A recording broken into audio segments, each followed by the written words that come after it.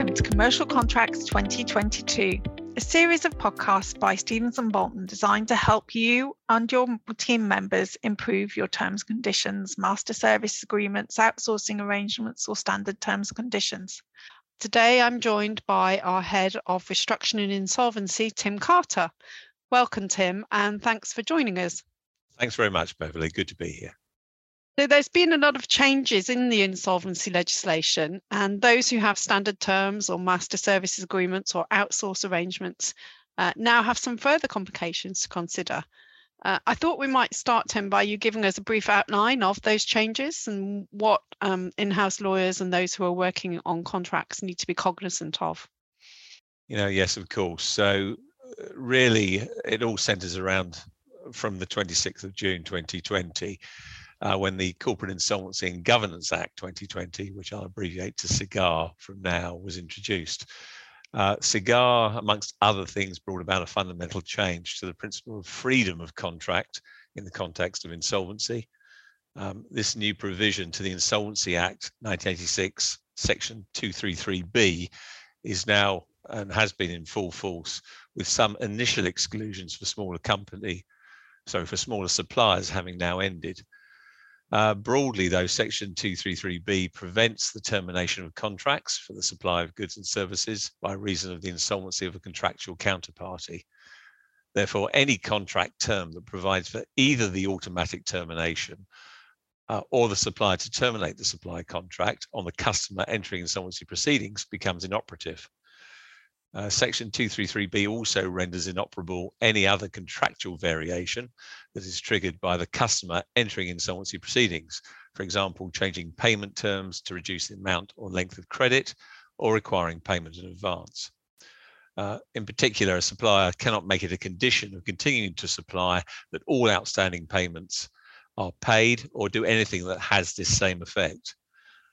Further, it's worth mentioning a supplier cannot exercise a contractual termination right in respect of a breach which occurred prior to the commencement of the insolvency procedure after the counterparty has entered that procedure. Additionally, unless the supplier is providing essential supplies such as gas, electricity, water, communications, and IT goods and services, they are unable to insist on a guarantee from the insolvency office holder as a condition for the continued supply to the business. These new restrictions apply to a broad range of insolvency procedures, including administration, liquidation, company voluntary arrangements, and the new standalone moratorium introduced by CIGAR, as well as the new Part 26A restructuring plan, which was introduced into the Companies Act 2006.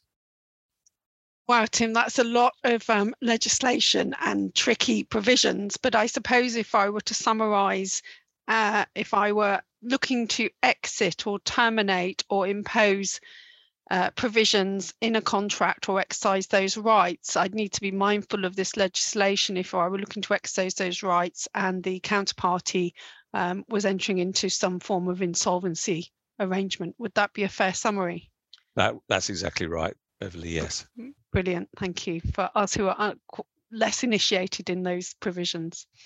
So I suppose really, when we're looking at contracts, are there any specific contracts will be affected? Do parties need to worry about contracts heading into prior to the new restrictions being enacted, or is it all future facing? No, so the Section 233B protections apply to all relevant contracts, regardless of when the contract was entered into. So long as the company has entered into an insolvency procedure on or after the 26th of June 2020, which, as I said, when CIGAR came into force. So the short answer, yes, all existing contracts, and not just those entered into after the 26th of June 2020, will be affected. Understood. And I suppose really the position for customers in light of the new provisions, or they're not so new now, but in light of these provisions, and the position for suppliers may differ. So maybe we'll look at the customer position first, if that's okay. Yeah, no, that's fine. Yeah, so fortunately for customers, I guess fortunately is the right term, the provisions in Section 233B only expressly apply to suppliers. So customers are not prevented from exercising a contractual right to terminate a supply contract where the supplier becomes insolvent. Understood. So therefore, what does it mean for suppliers when they're acting on standard terms? Is there something they need to do in their contracts to afford better protection in light of the restrictions, or actually is it kind of status quo?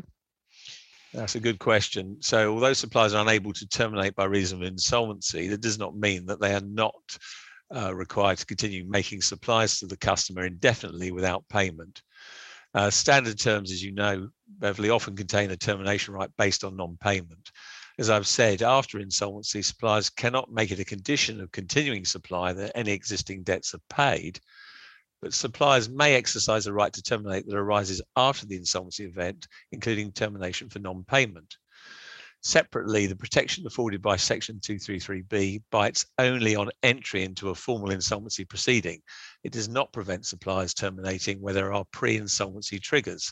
And by that, for example, I mean, if a supplier becomes aware that administrators are about to be appointed, it could still terminate before the appointment is made if the termination clause contains a trigger, such as any step being taken with a view to commencing insolvency proceedings, or alternatively, the filing of a notice of intention to appoint administrators.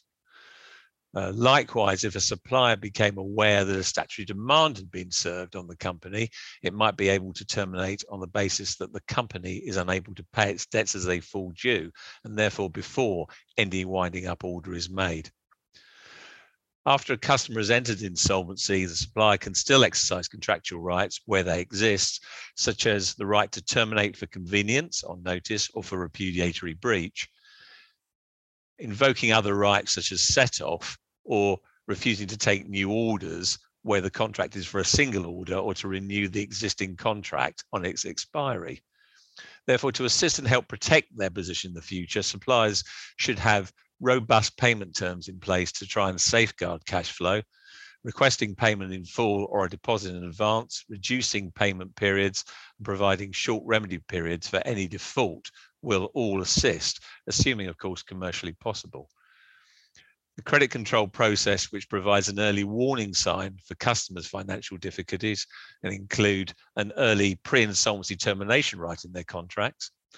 Suppliers would also be well advised to include a retention of title provision in their contracts, which is effective before insolvency, so that any identifiable goods can be recovered to mitigate any potential losses on its customers' insolvency. And finally, if not already included in standard terms, a right to termination for convenience and on non-payment could prove invaluable, ultimately in the event of a customer's insolvency. Yeah, so actually the devil's in the detail as within all drafting, and it's actually looking at the rights that you've got and the triggers for the rights in the insolvency regime to make sure that you're covered really in the event of the insolvency kicking in, would you say? Yes, that's right. I mean, it's obviously would be appropriate to take advice, but yeah, in terms of ensuring you're best protected, these sort of triggers, which are for reason for non-insolvency, should be well considered. Yeah, understood.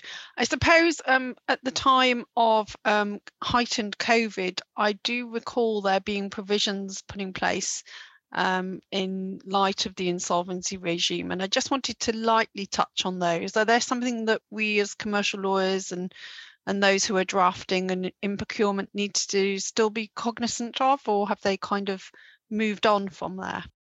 It is true to say that many of the emergency provisions introduced by SIGAR were temporary in nature, and the world has since moved on, such that these now have lapsed, such as the restriction on the use of winding up proceedings, which expired on the 31st of March 2022. However, a number of SIGAR's provisions, such as Section 233B, do remain in force as permanent changes. The other examples which might impact the standard terms on which many businesses operate are, as I touched on a moment ago, the introduction of 2 new insolvency processes, the freestanding moratorium and Part 26A restructuring plan. Such insolvency processes should be reflected in any definition of insolvency within your standard terms, even though, as I've said, such processes as termination triggers will be caught and rendered inoperative by Section 233B. Thank you, Tim. So it's quite complicated, but actually the devil is in the detail. And if you have made the right provisions in the contract and are able to act before the prohibition kicks in, you'll probably be in a stronger position, would you say? Absolutely right, Beverley. It's nice to be right now and again. Thanks. Right. On that note, I think that's enough for us all to think about whether you're acting on the supply side or on the customer side. It seems to me that there are some preemption arrangements and rights that we can include in the contract, and in particular, before the insolvency sets in, seems to be a strong right to me. I'd like to thank you for chatting with me today, Tim, and what is actually a complex area, and you've made it more manageable, I hope, for those who are listening. Thanks for joining me. Thanks very much. Thank you for all our listeners for tuning in today. Please do contact me or usual Stevens Bolton contact if you'd like any further information that we've discussed. Please look out for any future podcasts on issues that may be of relevance to your standard terms and conditions. Thanks for listening.